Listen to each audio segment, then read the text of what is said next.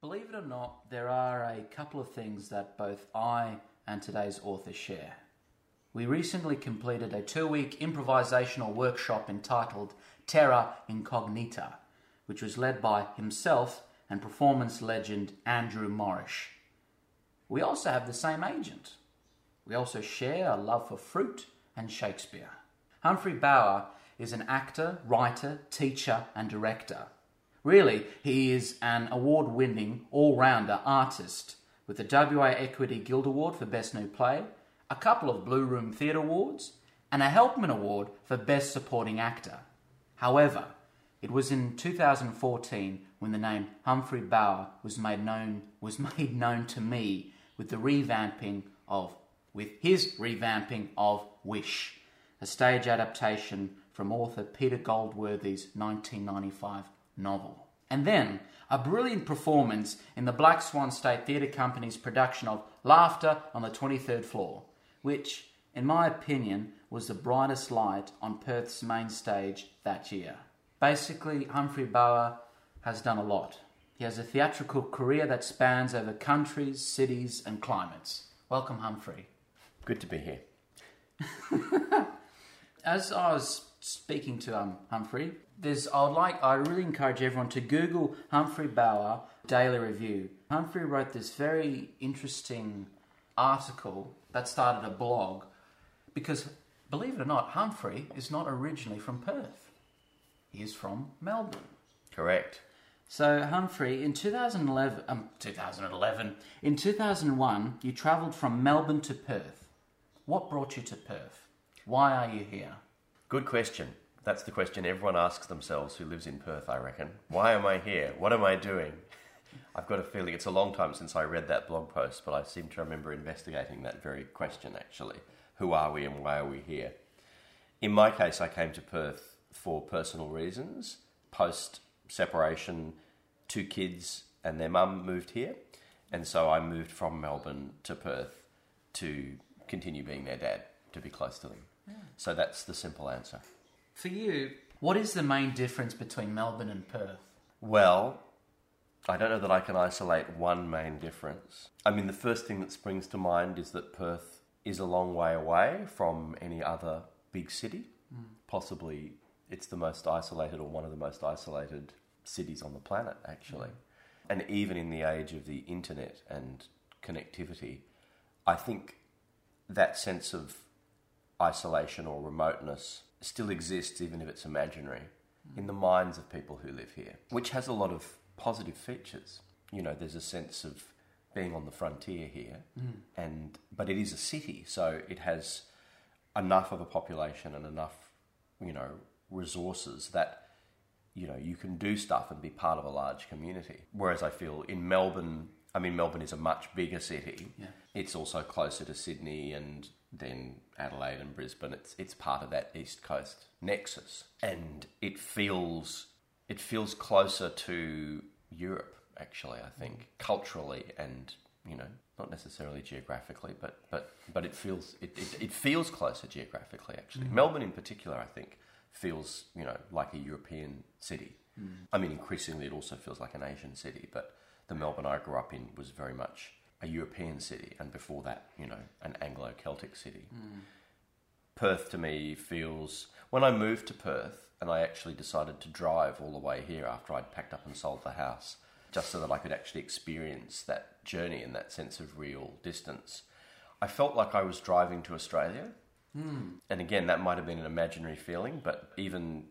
it's something about the scale of the journey and the landscape. But yeah, I felt like I was, particularly once I hit the desert and then, drove along the bottom edge of the Nullarbor and, along the Bight. And then, I came up through the big forests. I took the route down south. So I came around Esperance and Albany, and I camped along the way and came up through those giant forests. And, I really felt like I was not coming home, but I was finally leaving this kind of European enclave and going to Australia.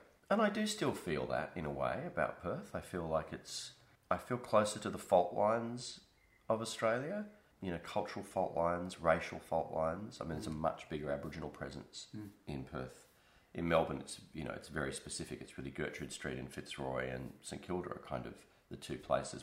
In Melbourne, you don't even really have a Redfern. There isn't an inner city, Aboriginal neighbourhood in the same way.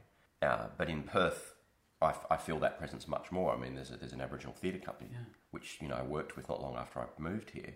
So I felt like I was encountering that, that aspect of Australia. The landscape feels much more present. I mean, in Melbourne, of course, there's the river and there's, parkland and there's Victoria is easily accessible. But you feel like you're in the middle of a much more urban environment. I feel like in Perth, you can see the hills, the Darling Ranges. There's that sense of the desert beyond them and then the interior beyond that. And the presence of the Indian Ocean the other way feels very, very present, which is not the case in Melbourne. I mean, Port Phillip Bay is a different story. And even thinking of the rivers, I mean, the Yarra is really just like a creek where the Swan is this huge expanse of water. And, I mean, Perth, the way of life here is much more oriented towards being outdoors because of the weather, the huge skies. So, I would say a huge difference is that sense of landscape as well. And, Perth is a big mining town. Its economy rises and falls essentially in relation to the mining industry. In the time that I've been here, there's been, a boom and a recession. And that affects the cultural landscape and the social and economic landscape and political landscape as well, much more directly than in Melbourne. So again, I feel like culturally, the connection between culture and the arts and the economy and the landscape is a little more palpable or a little more immediate. In Melbourne, I think it feels a lot more mediated. I come back to this sense of being what it means to live, not just here in Perth, but what it means to live in Australia. Feels like a much bigger question here than in a city like Melbourne, or I've never lived in Sydney, I've worked in Sydney, but they feel more like metropolises that are connected, particularly Sydney, with other metropolises around the world. In the case of Sydney, it feels much more directly connected with America and Europe and the UK, particularly America, I think. So, that's just for starters.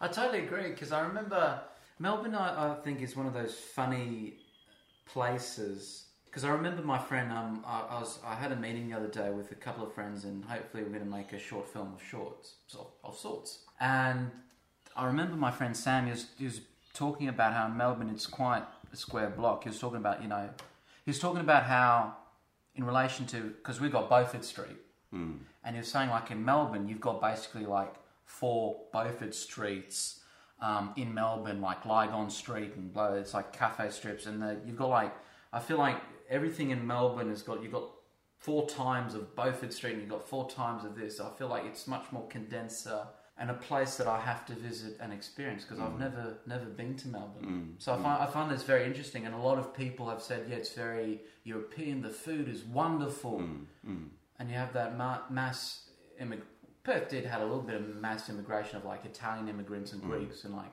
in relation to like Fremantle and Melbourne. But yes. Sorry, I'm digressing now. Yeah, no, but it's true. I mean, Melbourne, much more, there's a sense of multiple villages, where in Perth there are fewer villages, like Northbridge or, Mount Lawley, or, if I think of the cultural hubs. In Melbourne, it's, there are a lot more and they're interconnected. And I think it's a more interior, the mentality is more interior because of the weather, but also because of that influence of European culture. Particularly Northern European culture, although it's probably less Northern European than Southern European immigration. But I feel like that kind of. There's a huge, Melbourne and Sydney, but I think Melbourne particularly, Jewish immigration, particularly after the Second World War, there was a huge influx and a huge influence of particularly Central European culture on Melbourne. I mean, my father came from that culture. He was an Austrian Jew who emigrated from Vienna in 1939. And was part of a network of upper middle class, highly educated Jewish refugees who settled in Melbourne and became doctors and lawyers and artists and patrons and musicians and scientists and academics, and that was the kind of milieu that I grew up in. So I feel very very shaped by that particular demographic within the context of Melbourne, which I think has a much bigger influence on Melbourne than, that demographic in Perth is a lot smaller. And I'm now reminded of one of our greatest, I think, figures in Australian history, of the General Sir John Monash. Yeah. A fascinating figure. Yes, yeah. Because he's from Melbourne too, isn't he? And I'm not sure if Monash was from Melbourne. That sounds right. It probably is right because Monash University is named after him. But certainly, yeah, he's the only significant, I'm sure there were others, Jewish Australian commander, military commander, and very interesting man too. Yeah. I don't know, because I find he's a wonderful. I felt to me like it's funny how like now as me and Humphrey are speaking, there's a lot of talk of potentially another third world war with North Korea and Trump and what have you, and sort of a lot of issues in the Pacific. But I find that John Monash was one of the, I don't know, like in reading in various books, like I felt like he really put like Australian commanders, like Australia's ability to fight in battles in high regard. Like I think some books refer to him, some historians refer to him as like the best general in World War One. Right. Because of his use, I don't know if people want to listen to history, because of his ability to combine aircraft, infantry and tanks. Right. And I think, and I find that very interesting how a person who's got like, and this is coming back to the arts, using new technologies and all together in a very strategic way of thinking, I find that absolutely inspirational and fascinating. Yeah, I wonder. I mean, I don't know as much about Monash as you, but I wonder how much of that is a reflection of an immigrant mentality, actually, a resourcefulness and a kind of, ability to think creatively given whatever is available. I don't know, as opposed to more kind of conventional ways of thinking. Where do you see Perth? Oh my God, this is I have to asterisk this and mention and put a little blurb here saying that I was reading this question today and I was thinking, I don't think this makes much sense, as my speech patterns do. Where do you see Perth in relation to its art industry? So is there a noticeable change from 2001, 2010 and 2017? You mean the arts industry as a whole, as in all the art forms? Golly, that's a big question. I mean, yes, I think there's been change. I mean, when I arrived here, I can probably speak more about the theatre industry or theatre scene than visual arts or music, or I can speak more easily probably about theatre and to some extent dance. I feel like when I arrived, look, there's more continuity than change. Actually, there was a sense that, and again, this is related to the broader political and economic and social environment, that that before I arrived and the scene felt very traumatized. It felt tribalized and traumatized. There wasn't a lot of money around, and that's still the case. There was this sense that there had been largesse from the Burke, the corrupt WA Inc. Labor government, that there'd been a lot of money splashing around, that there had been, I think there was briefly a state theatre company, a WA state theatre company, that had briefly existed and had folded. There was, there were incumbents at the helm of Black Swan, as it was then. It was not a state theatre company, and Perth Theatre Company, which still existed back then, and Deck Chair and Yirrayak, and they'd all been there, particularly the Black Swan and Deck Chair artistic directors had been there for a long time. They'd both been there for about 10 years or longer even, I think. Yeah, it felt very tribalised. It felt very sort of endangered and threatened. It felt like there was competition for scarce resources. I mean, that's still the case to an even greater degree now, although it's become more polarised. I mean, companies like Deck Chair and Perth Theatre Company have folded, they've gone, they've lost their funding and they disappeared. So in some ways it feels like the ecosystem is even more endangered than it was before. You could argue that there's, less diversity. Black Swan has become a state theatre company, so that's become, the top end of town. That's become more like, a generic state theatre company. Yeah. Which, I mean, of course, there are differences between Black Swan and Melbourne Theatre Company and Queensland Theatre. They're all trying to rebrand themselves in different ways, but there's a greater distance between that and, you know, essentially the independent fringe scene, which when I arrived was centred on the Blue Room. But there was also Rechabites Hall, which was round the corner, which was another centre of independent theatre activity, and which has been closed down for many years now, although there's talk of it reopening as a performance venue again, which is great. So in some ways, you know, Perth was already in the situation that then I feel like, you know, Melbourne and Sydney and everywhere else started to enter into that sort of endangered feeling. Look, I think that was a national thing, actually. I think in the 90s, you know, the 80s, everyone looks back on the 80s as being this great time. Yeah. I think that lasted into the 90s for Perth. And then, into the 2000s, there was a feeling of everything being kind of a year zero feeling. And then everything kind of started again. What can I say beyond that in terms of change and continuity? I mean, so yeah, Black Swan has become a state theatre company, a major performing arts organisation. The State Theatre Centre has been built and opened, and that's changed things. The Blue Room has expanded massively, not in terms of its venues, but I mean the building, you know, has expanded, and you know, is kind of audiences have expanded. So I think that sense of the cultural centre being a cultural centre, that sense of a hub, is stronger now than it was when I first arrived in 2001. Subi Theatre Centre, on the other hand, was a very much part of the scene back then. I mean, actually, I think Black Swan were based there at Subi Theatre Centre when I arrived. Now they're in the State Theatre Centre.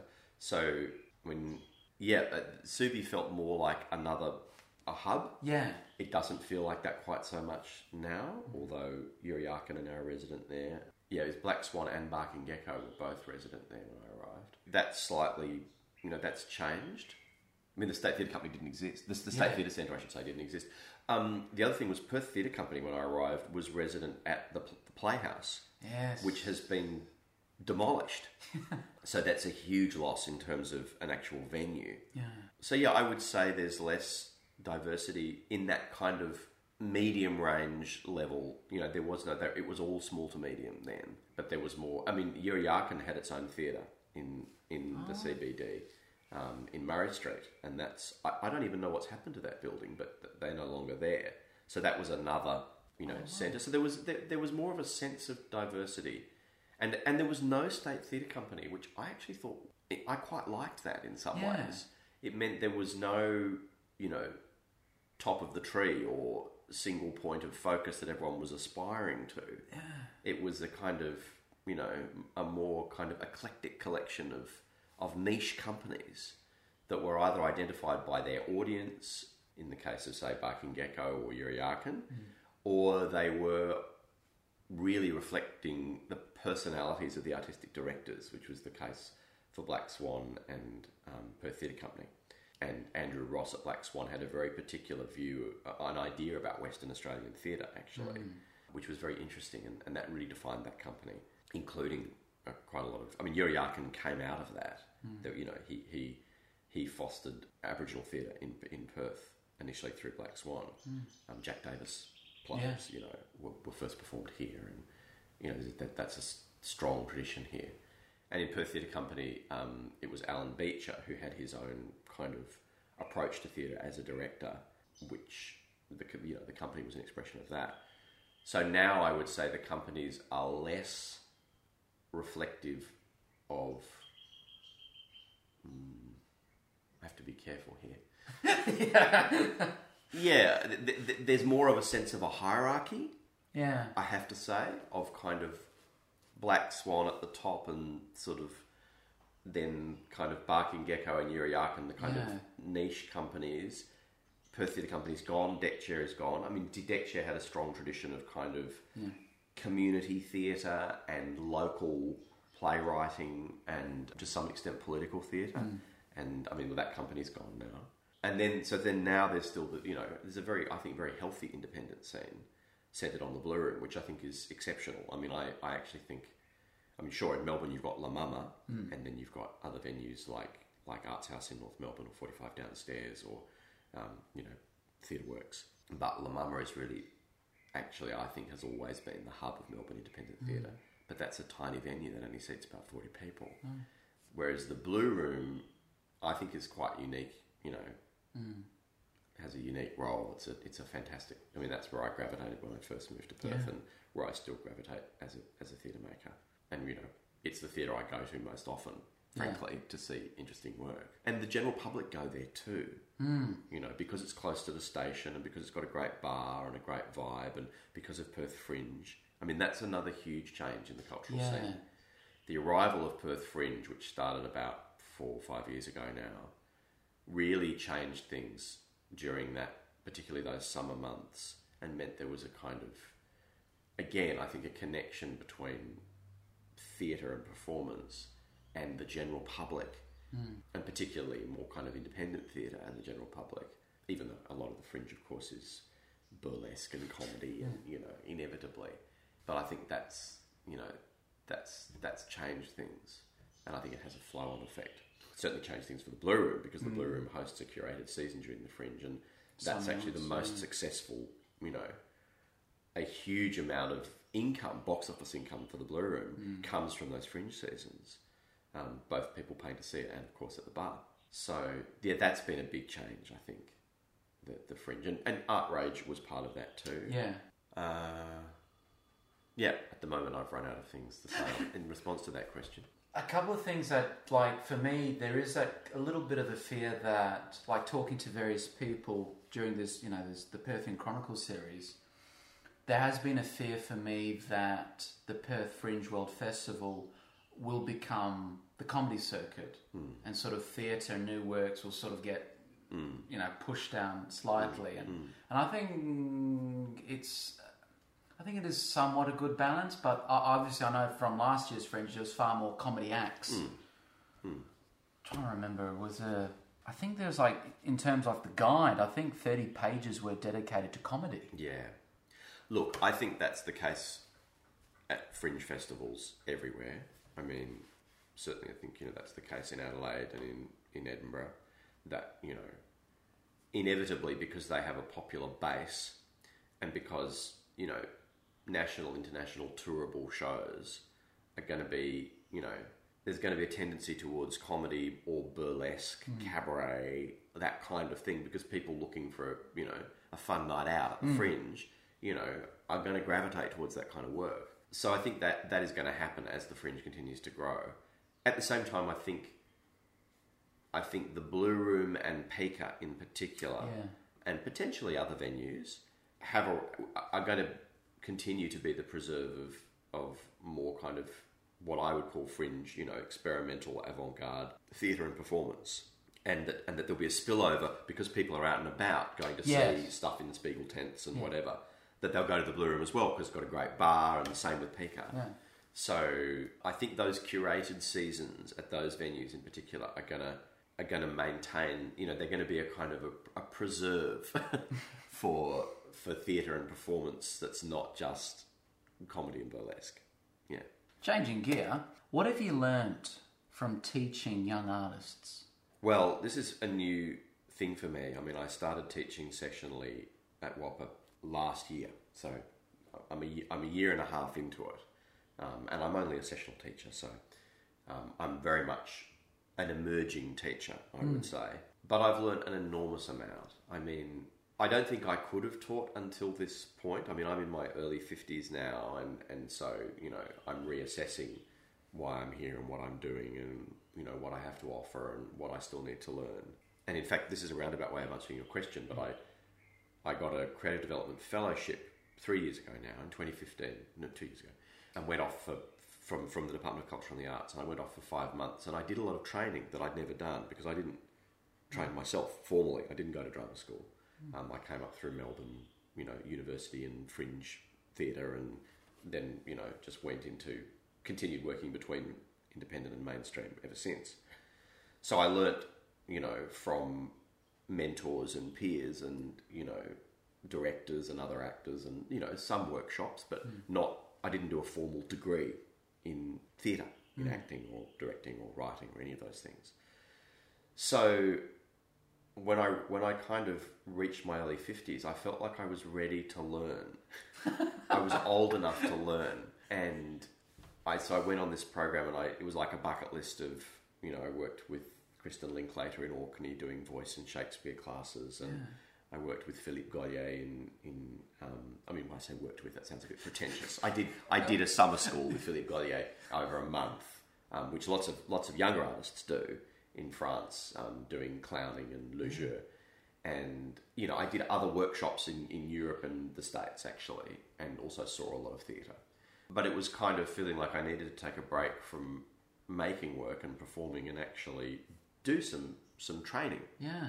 And as it happened, when I came back from that in the second half of 2015, I was invited by Glenda Linscott, who is head of acting now has been for a couple of years now at WAPA, to share some of her workload as a teacher.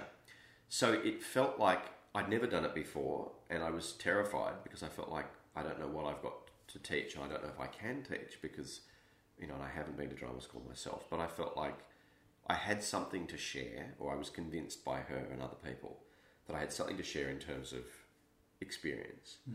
And I guess to some extent I felt like, well, I've come fresh from these recent training experiences, so perhaps some of that will be able to flow through. And so, to answer your question most directly, from teaching, I am learning, firstly, what it is that I know but didn't know that I knew. The kind of, to reverse Donald Rumsfeld's, the unknown knowns. There were a lot of unknown knowns that I had that I'm still discovering. Yeah. You know, it's like a Platonic reminiscence. I'm kind of realizing, oh, I actually know, you know, the slave knows about the isosceles, you know, about the triangle. I actually do, at least in my body and emotionally. There's stuff that I can share. And by sharing it or transmitting it in some way, I'm becoming conscious of what it is. You know, it's a bit like being in therapy, I suppose. So I'm learning what I know by teaching. And then, of course, I'm learning from students because I'm getting, well, I'm not only learning, but I'm getting their energy, their appetite. Some of the things that start to change when you get older, you know, your kind of ambition, motivation, energy, appetite for performing, for, you know, learning, for making theatre. I'm getting that from them. And I'm getting something from inside myself that I didn't know, which is being reflected back to me. Not always. I mean, sometimes, you know, there are huge challenges and, you know, I'm not always sure what I'm doing with them. I very much respond to the people who are there, who I'm working with. And sometimes they're like, well, what are you doing? Where's all this going? And I'm like, well, I'm really just following you. I mean, I'm responding to what you're bringing to the class. But yeah, I'm getting an opportunity to rediscover and expand on skills and knowledge that, you know, that I either didn't know I had before or didn't have before. You know, I'm having to dig deep. So yeah, I'm kind of rediscovering what theatre and performance mean to me through teaching. It's funny because so sort of trying my best to segue into these couple of questions. For me, see, it's funny because, you know, spending time, for me it was a great pleasure spending time with Humphrey and Andrew Morrish and many, many wonderful other artists. And we did a 2-week improvisational workshop with Strut Dance at the State Theatre Centre. And it was wonderful because I'd eavesdrop on Humphrey chatting. And it's very interesting how, and what you just said just a couple of seconds ago, like, I feel for me there's, like, I really love Shakespeare. And I have not had any training at all whatsoever to deal with Shakespeare. It's always been sort of self-taught, watching YouTube videos, you know, watching those bloody, I shouldn't say, you know, those bloody things, those wonderful, with the Royal Shakespeare Company. What classes or workshops? Yeah, those classes, they did in the 70s with John Barton playing Shakespeare. Yeah. Like, I'd watch all them. And, Yeah, that was a great series. Yeah. Brilliant series for not just tackling It was Shakespeare. John Barton and a group of RSC actors, wasn't it? Yeah, and you had like a young Patrick Stewart, you know, young Ian McKellen, David Chaussee, all these young faces, and then you'd get like these old big actors like Donald Sinden, Donald Sinden, yeah. who I love, and His fruity voice, yeah. fruity voice, and Yeah. you know, I actually saw Donald Sinden no, playing in blackface, playing Othello oh, in the early 80s. Yeah, I think that was the last time I saw, and possibly the last time there was a blackface, a white actor blacking up to play Othello. And it was Donald Sinden speaking like this, Desdemona. I mean, it's actually great. I mean, the other one I think of is the Laurence Olivier film, which is extraordinary because not only does he, black up, but he actually really puts on this kind of, he deepened his voice artificially, and even the way he moves and rolls his eyes, it's almost like a black and white minstrel show. I mean, it's quite provocative actually. I don't know that it was intended that way, but it almost comes across as a kind of bizarre parody of a white man playing a black man, which is absolutely crazy. And that whole argument, like in terms like people should YouTube Laurence Olivier doing Othello, because I thought that's quite a striking performance in today's context. I'm like, that's quite brave, and listening to Simon Callow, who knew Laurence Olivier a little bit, and he said apparently Laurence Olivier went into the gym. He really seriously, I feel like on his part he wasn't trying to mock or do a minstrel, but I think seriously like an actor, he tried to be this West Indies African Othello, trying to be authentic as possible. It's fascinating, and now you think of, I reckon we're going to be having similar conversations, or already that similar discussions are happening around, for example, transgendered characters being played by people who are not transgendered, and people studying mannerisms or dressing up or whatever, and the politics of that. I think it's absolutely fascinating. But the Olivier performance is a document. But you mentioned Donald Sinden, which was, and I remember actually seeing that and feeling like, I was only probably in my late teens, early 20s, and a lot of these discussions were yet to be had. But I remember feeling like, oh, this is weird. Like this feels really weird. Just watching this guy with this fruity voice, blacked up, doing this kind of Othello performance. God, that must. See. That's why I wish we had a time traveling machine, because I'd love to see Donald Sinden, and I remember there was this infamous production of Sir John Gielgud doing Othello. Right. With, I think you got the film director Frank Zeffirelli, the Italian director, and it was a god-awful production. John Gielgud, it apparently went on for 4 hours. Yeah. The set fell. His beard came off during, when he killed, Desdemona, right. And Sir John Gielgud, his makeup started running off and he was sweating. I feel like actually I saw another. There was a production that came to Australia when I was at school of Othello with Keith Michelle, who was famous for playing Henry VIII in a 70s TV series called The Sixth Wives of Henry VIII. And I'm pretty sure it was Keith Michelle playing Othello. Similarly kind of fruity. Yeah, it's fascinating. Anyway. So, do you have a relationship with the works of William Shakespeare? Everyone has a relationship with the works of William Shakespeare. I love the title of the book, even though I don't necessarily agree with it. Shakespeare and the Invention of the Human, which is a book by Harold Bloom, the American critic. And Bloom provocatively argues that Shakespeare, with certain characters like Hamlet and Falstaff, those are the two in particular, but I think others, not only sort of broadened the representation of what it meant to be human on the stage, but actually invented that we learnt how to be human in the way that we are because of he imagined these characters, which is obviously a provocation, but it's a fascinating idea. But I do actually think that we all have a relationship with Shakespeare.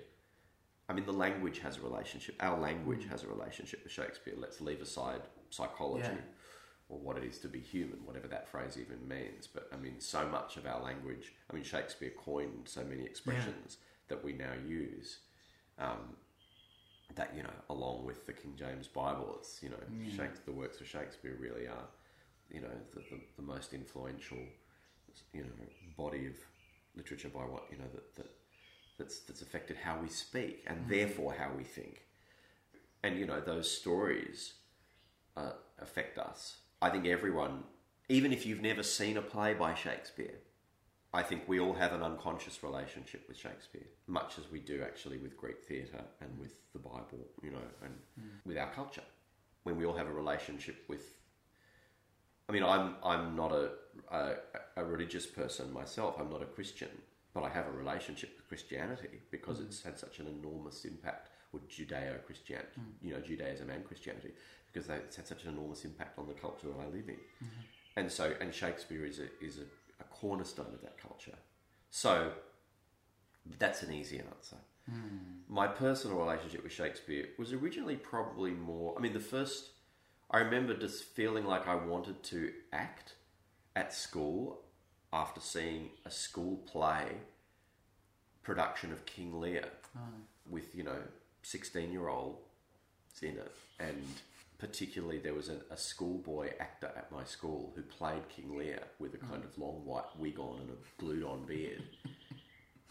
And his performance had such an impact on me, especially when he carried the body of Cordelia on the stage at the end and, calling out, "Howl, howl, howl, howl, howl, howl." That his performance and that experience, I'd never seen the play. I read the play, then I read as much of Shakespeare as I could. So that led to, first of all, becoming fascinated with Shakespeare and, studying it at school and then going on to study it at university. So then my relationship with Shakespeare became more kind of that of a more academic in some ways, as literature. But also, I saw as much Shakespeare as I could on stage. But, already at that same school, there was this was Melbourne Grammar, so it was a privileged boys' private school. And there was a Bluestone quad, and there was a Shakespeare every year. So I think the following year I played King Duncan in a production of Macbeth. I was very short in those days, so I was a very short King Duncan, but I also had a big glued-on white beard. And then the following year I was Oberon in A Midsummer Night's Dream. And, that was really where I got the bug of performing in theatre.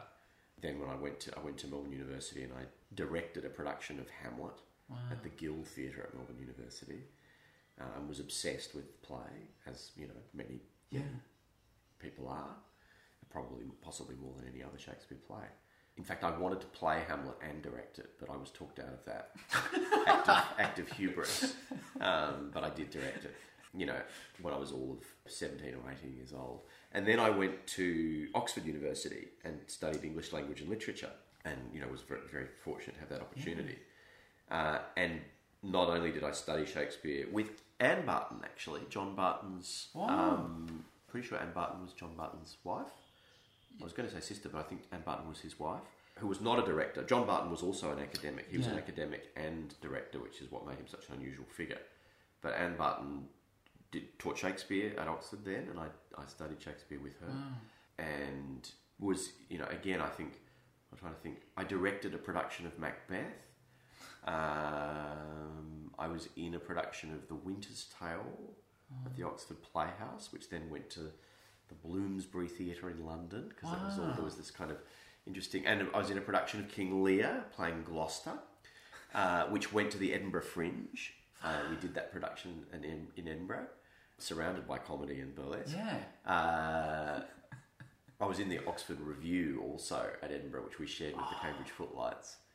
So I did a lot of theatre there, but Shakespeare remained and continues to be, an object of fascination for me. And I teach.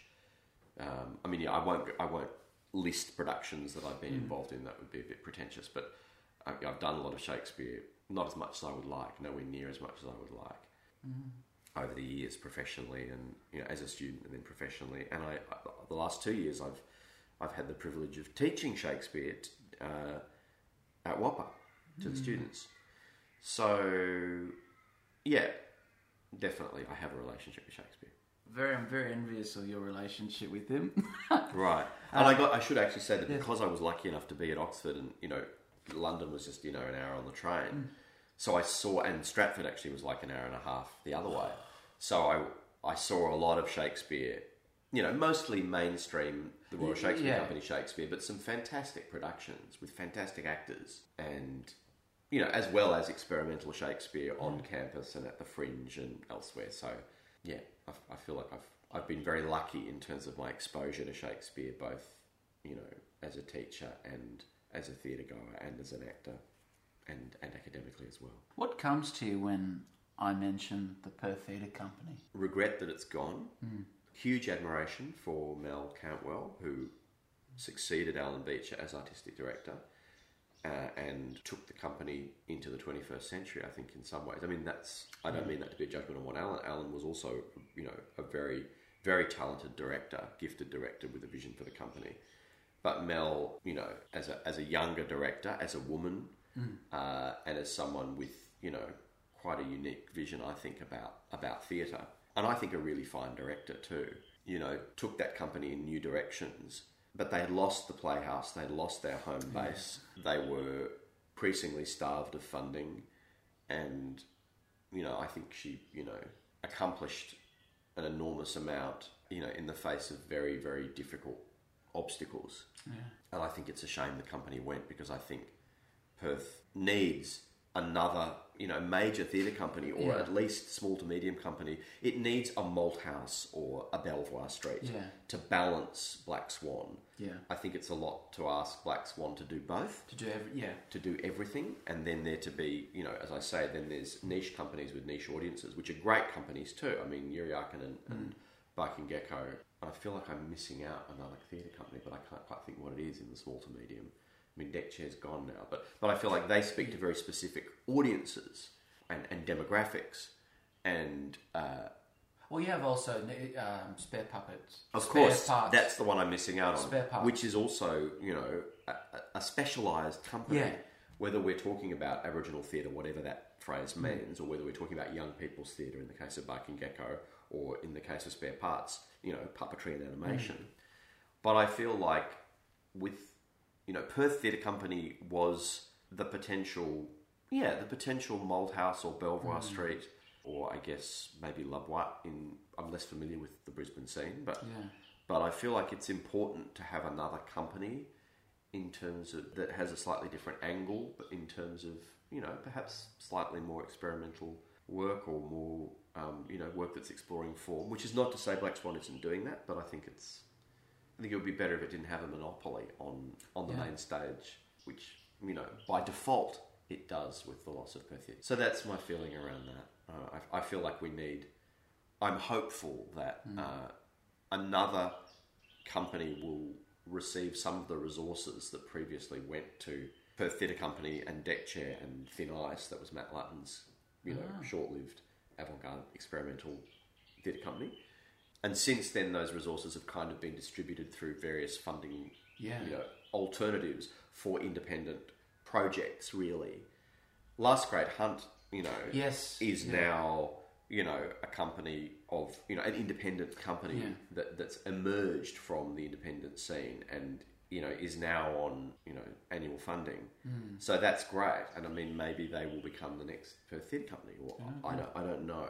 Yeah, that's what comes to mind in terms of Perth Theatre. I mean, I certainly, I worked with Mel as a director, and I enjoy. I mean, firstly, I did, She Cast Me in Blackbird, which was an amazing play, that David Harrower play, harrowing play, which was in the Studio Underground, and I thought, I was inside it, but it felt like an important production of an important play, and then she gave me the opportunity to remount Wish, which I'd done as a Blue Room show, as a Perth Theatre Company co-production with my company, Last Scene Imagining was another company I had at Sophia Hall in Perth. But this was with Night Train, which was the second kind of independent company I had in Perth. So Mel gave me, and many others, I mean, Zoe Pepper had that opportunity, and Last Great Hunt had that opportunity, to kind of collaborate her vision of kind of a local company, a small to medium company collaborating with independents I think was a really, valuable exercise. I found it, on my take, I found it really weird. The ending was quite sad from my collective memory, which is a bit scattered, but about sponsorship. It's quite sad how James Berlin had a show ready to go, but that got canned. And I got really, really angry because it had, from what I knew, I believe it had all its funding ready and it was ready to go, but I was really upset how it got pulled along with Mice of Men, which had it was going to star with Jai Courtney. Yeah. And that whole sort of funding, but what's the funniest? Well, one of the saddest things, I'll say interesting things that I got to see in that, and I'll keep going back to the 2-week improvisational workshop we had, was we're at the Studio Underground, and you remember when we came in, so you got the main space, but then when you looked outside by the lift, you saw this board of the Perth Theatre Company. And I thought it was quite a sad image because it was plastered on the grey wall and by the mops and the brooms. And I noticed it also as a piece of history. Incidentally, I don't know if your listeners can hear the Mr. Whippy van is passing in the neighbourhood. Always happens on a Sunday. We could nip out for an ice cream, but perhaps not. Yeah, I saw that too, and I also felt sad about that. I think it's always sad when a company folds. I think it's as simple as that. It's, just that, again, I come back to this notion of the kind of biodiversity or cultural diversity, and, which isn't just about, multiculturalism. It's not just about culture or race or language. I mean, of course it is, but it's also actually just about diversity of companies, of venues. I'm always sad when a venue closes. I'd rather see things change, adapt and change, rather than things die. Which is not to say that, that Mel herself as an artist and other artists who worked with that company go on to do other work. So, it's not just an ending, it's a process of transition and transformation. How did you meet the artistic director of Force Majeure, Danielle Mikic? Well, Dank and I call her Dank, Danielle and I, we collaborated together. I mean, what I love about Perth is that it is, because it is a smaller scene, there's a crossover between, particularly the independent scene, theatre, dance, music, contemporary performance, visual art, which I really love, actually, that sense of a community. I mean, I've got to work with dancers. I got to do this workshop with Andrew Morrish through Strut, which is, the independent dance organisation here, the National Centre for Contemporary Dance. And so, Dank, I'm trying to remember how we first met. My wife, Jess Ipkendans, who was a musician and visual artist,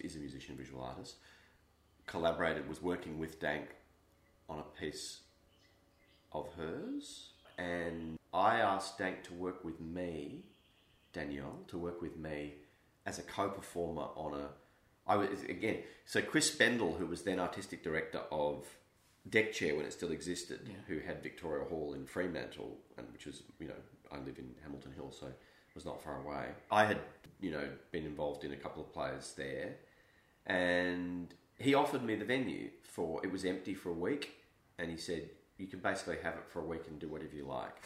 So I, together with Jess, my then wife, and Danielle, and Paul Mercurio, lighting designer, we spent 5 days creating, rehearsing, and then 2 nights performing a show called Orpheus and Eurydice, which was used poetry from, translations from Virgil, Ovid, Milosz, the Polish poet, and Rilke, to tell the story of the myth of Orpheus and Eurydice.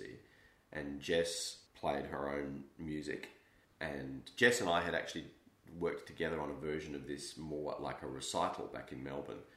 And I got Dank involved because I just felt like, I was the actor and kind of director, I guess, that I wanted to work with a dancer. So it was actually the idea that Dank would be Eurydice, would be a dancer, a mover, but wouldn't speak, and that she would become, I don't know if you or your listeners are that familiar with the myth, but after Orpheus fails to bring Eurydice back from the underworld, he is later torn apart by the Bacchae because he won't succumb to their advances, the women.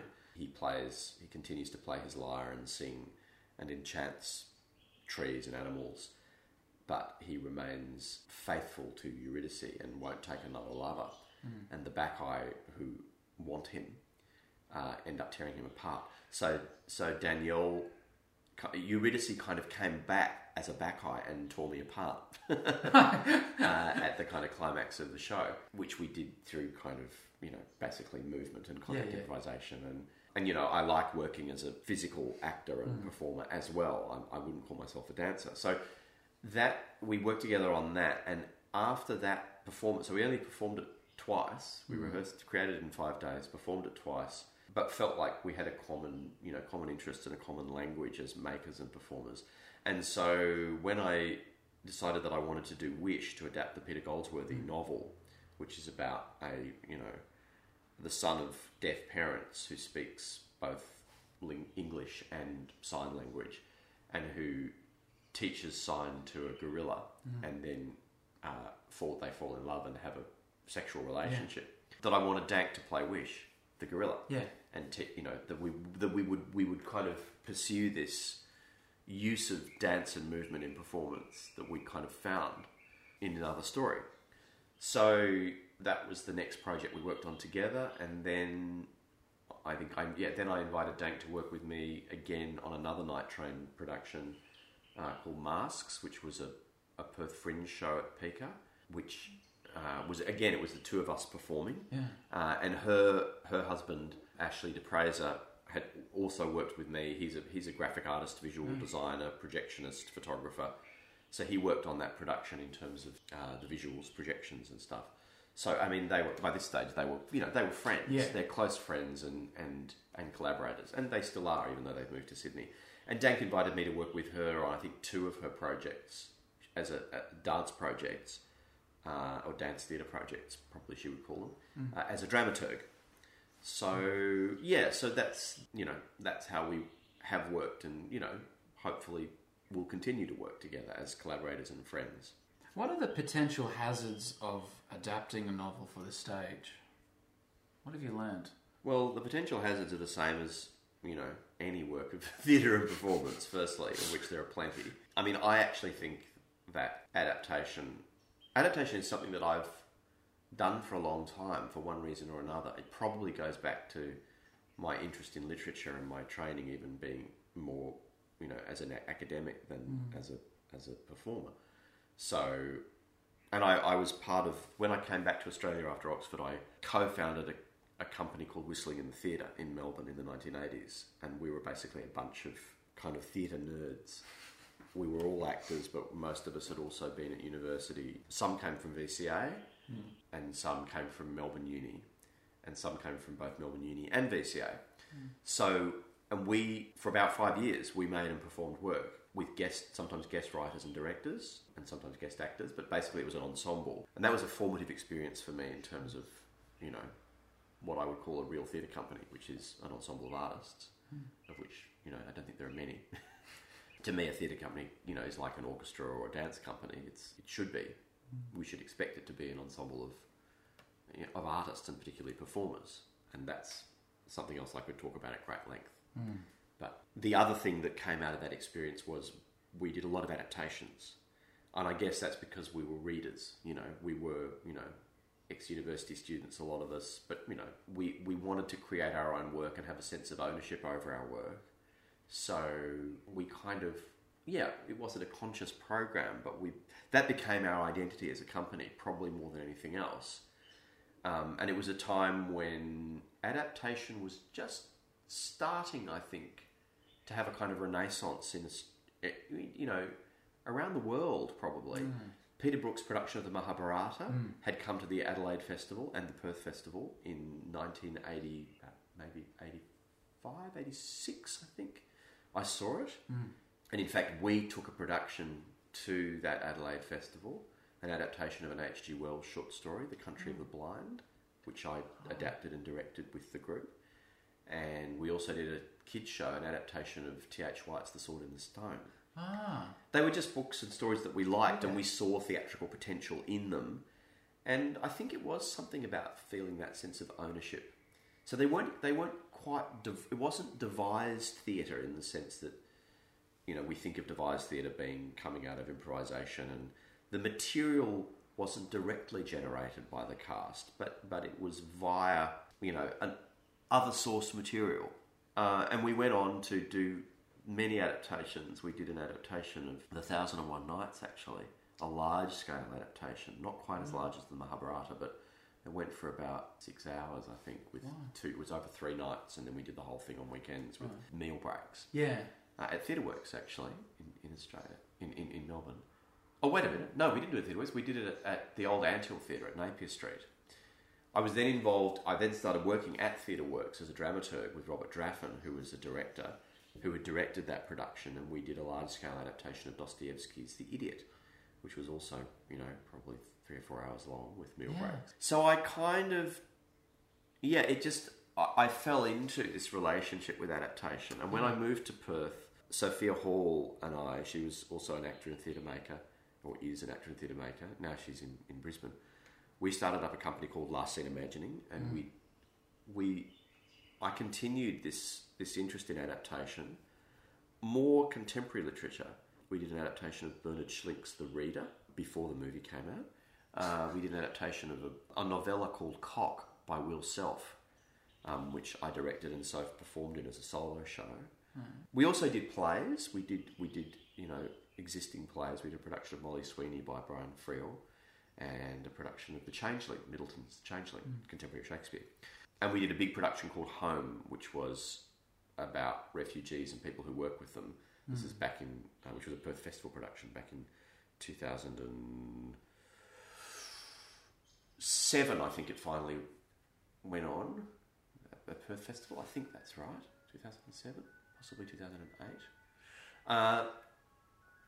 Which was a kind of adaptation because it was based on interviews. It was a bit like the Laramie Project. Yeah. So it was more like a devised work. It was based on interviews that the actors did with refugees, security guards, lawyers, doctors, whatever, people who worked in immigration.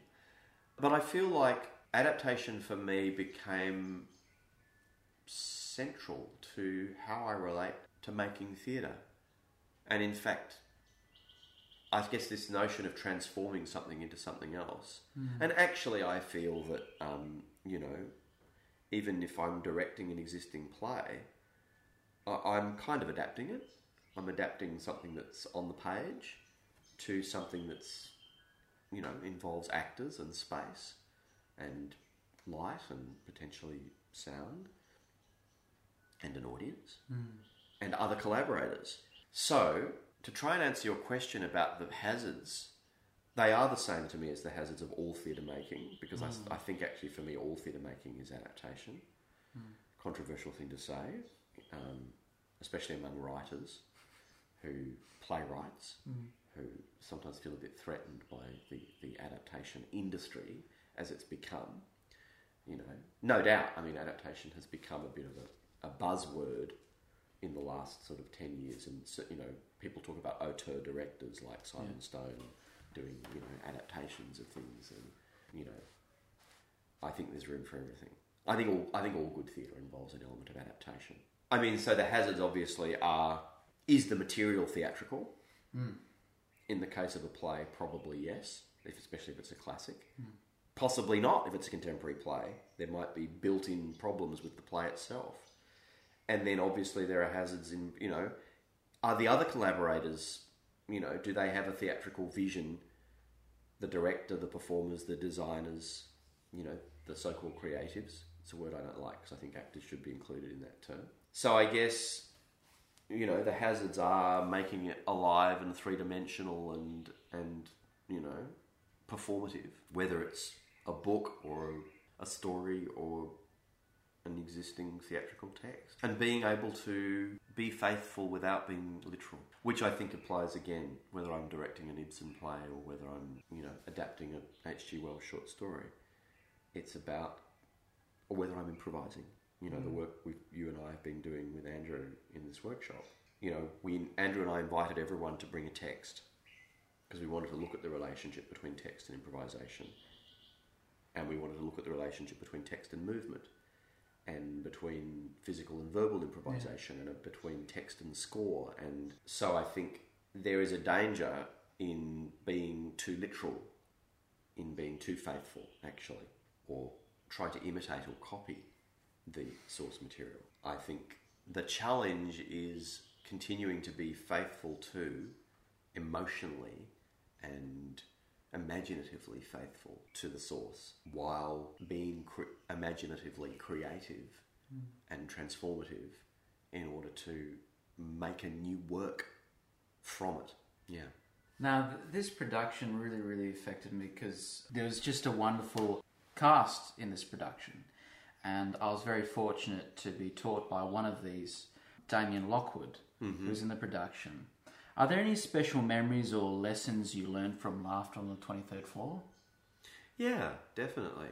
I mean, there are special lessons I've learnt from everything I've done. Laughter on the 23rd Floor was a lesson in technical precision, because it's a very particular kind of... I mean, Neil Simon's work, it's a comedy. It's a very tightly scripted comedy. It's a particular kind of American, and I would say even more specifically New York, Broadway writing. It's very period specific. So there were, as a performer, there were challenges and lessons to be learnt in terms of accents, because, decision was made to use those accents in the service of the humour and the genre. I'm not saying you can't do the play without the accents, but certainly the production was served, hopefully. But that meant, certainly, I wanted to be as accurate as possible in terms of time and place, not just generic American, but that kind of New York. And in my case, it was a New York Jewish accent that Milt had. And, precision in terms of timing. I mean, it's like a piece of music. Pace and crispness and audibility, and, it's really like playing tightly orchestrated jazz, like playing Glenn Miller or Duke Ellington. And so I learnt a lot from that technical exercise. And the production itself was, it was on a big proscenium arch stage. Yes. At the Heath Ledger, so there was a necessary scale to the performances and a necessary kind of projection and front-onness to the performances. How do you communicate something that is, to a contemporary audience in Perth, in that theatre, that is very much a product of its time? And in fact, the play is a history play unto itself, because it's about his time writing, as a comedy writer, writing radio comedy in the 50s or 60s, during the McCarthy era? Yeah, it's during the McCarthy era, because that's referenced frequently in the play. I think it's in the 50s. And the production accentuated that, because of its style, which was great. So I learned a lot from that. I mean, and I learned a lot from working with the other actors. I mean, someone like, Damien Lockwood is an incredibly skilled comic actor in, many of the things we're talking about. And working with Peter Rosethorn, who is a comic genius from actually, I knew back from my days in Melbourne as a fringe Melbourne comedian, fringe and then stand-up and then TV, and, he comes from that Melbourne comedy scene. But he brought a whole other, much larger than life performance style, and actually much more freewheeling and unpredictable in a way, which was appropriate to the character he was playing, who was based on Sid Caesar. Yes. So he was the kind of the central figure around which we all danced. So, working tightly around a central figure who's a lot more anarchic and unpredictable was really exciting. I really enjoyed, bringing a lot of physical comedy into that, and I kind of was lucky with that role. I got to do a lot of physical comedy and sight gags. Yeah, I mean, I had a great time doing that show, and it's those shows are like a gift to an actor, because it's not necessarily a play that I would choose to direct, or it's very much in those sort of shows I'm a gun for hire. I'm hired because I have some skills in comedy and in performance, and that was a great opportunity for me to I hadn't actually done a lot of comedy before that, not in that sort of narrowly defined sense, or not what is narrowly defined as comedy. I don't really know how I'd describe what I normally do, but I mean, probably more casting character roles that might not necessarily be comedy roles or plays, but I love doing it, and it's very immediate. I mean, you have to deliver. Part of your job, if the play is going to work, is to make people laugh, and so you have to be having a great time. I mean, I think you have to be having a great time on stage, no matter what you're doing, actually. But in comedy, it's much more demanding in that way, technically. I can't remember who it was who said that dying is easy, but comedy is hard. Oh god, there are so many famous apparently Edmund Kean, right? One of the first, I think it's attributed to Edmund Kean on his deathbed, right? Apparently, and that dying is easy, comedy is hard. But then you hear it like from other. I want to say Edmund Kean, right? That sounds right. But yeah, I mean, there's an element of truth in that. So yeah, I mean, I had a great time doing that. Second last question. What is a quality that an actor should aim for? A quality that an actor should aim for? I want to say... The first word that popped into my mind was truthfulness. But I have some issues with that word because being truthful can sound a bit like pretending to be truthful without being true. Or, honest. Maybe honesty is a better word than truthfulness. I think honesty. Yeah, in fact, I prefer honesty. Of course, you're pretending. Well, not necessarily, but if you're performing in a piece of dramatic fiction, which is not always the case, but even if you're playing yourself on stage, or there is an element of representation involved, so there's something around this notion of honesty, presence, not just in presence in the sense of stage charisma, presence in the sense of being there, actually being there. But I mean, these are qualities in life. So I think there's an ethics to acting, which is similar to the ethics of living, which is about being there, about being honest, about actually enjoying yourself, finding your pleasure, which is something Andrew and I have in common. We're both quite obsessed with this idea of, and actually so is Gaudier, who I learnt from.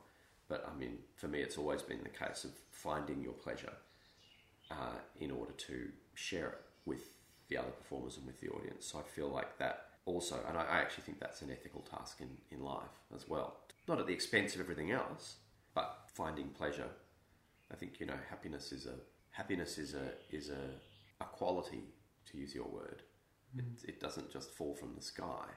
So I think these notions of honesty, presence, pleasure, are really, really important qualities. And, of course there are physical and technical qualities about physical technique, vocal technique, and there are emotional and intellectual qualities about that are they're either gifts or they're things that you can work on and train in. I mean, that's the whole point of training. So of course those things are also very important. But I think underlying them are these deeper notions which I think of as being kind of ethical and ontological, to use a slightly pretentious word, about being truthful, being present, being honest, I should say, and having pleasure or finding pleasure or being open to pleasure and sharing pleasure. Well, Humphrey, I have to say, time is up. Now, but before we go, my very last question, and this is sort of the signature of the podcast series. Actually, the podcast series is based around this question. So, Humphrey, I'm not sure if you're aware, but hopefully in the year 2027, we will meet again in this podcast form. I'd like to revisit you and recap. Hopefully we meet before then, but it would be very interesting if we did not meet for 10 years somehow. Unlikely in Perth. Very unlikely. So, Humphrey, in the year 2027, when we meet again, what would you like to plug on the podcast? Plug as in promote or advocate for? Well, I don't know how things will have changed then. So, in a way, I suppose I would be plugging or promoting the very things that I've been plugging and promoting now, because I think they'll always need plugging and promoting. So, I think my expanded notions of adaptation, of collaboration, of ensemble, notions of diversity of companies, venues in performance, continuing to question why we're here, and those qualities that I mentioned about performance of honesty, presence, and pleasure, I think I'll probably be plugging all those things till the day I die. Thanks, Humphrey. It's been an absolute pleasure. My pleasure. Thanks, Ryan.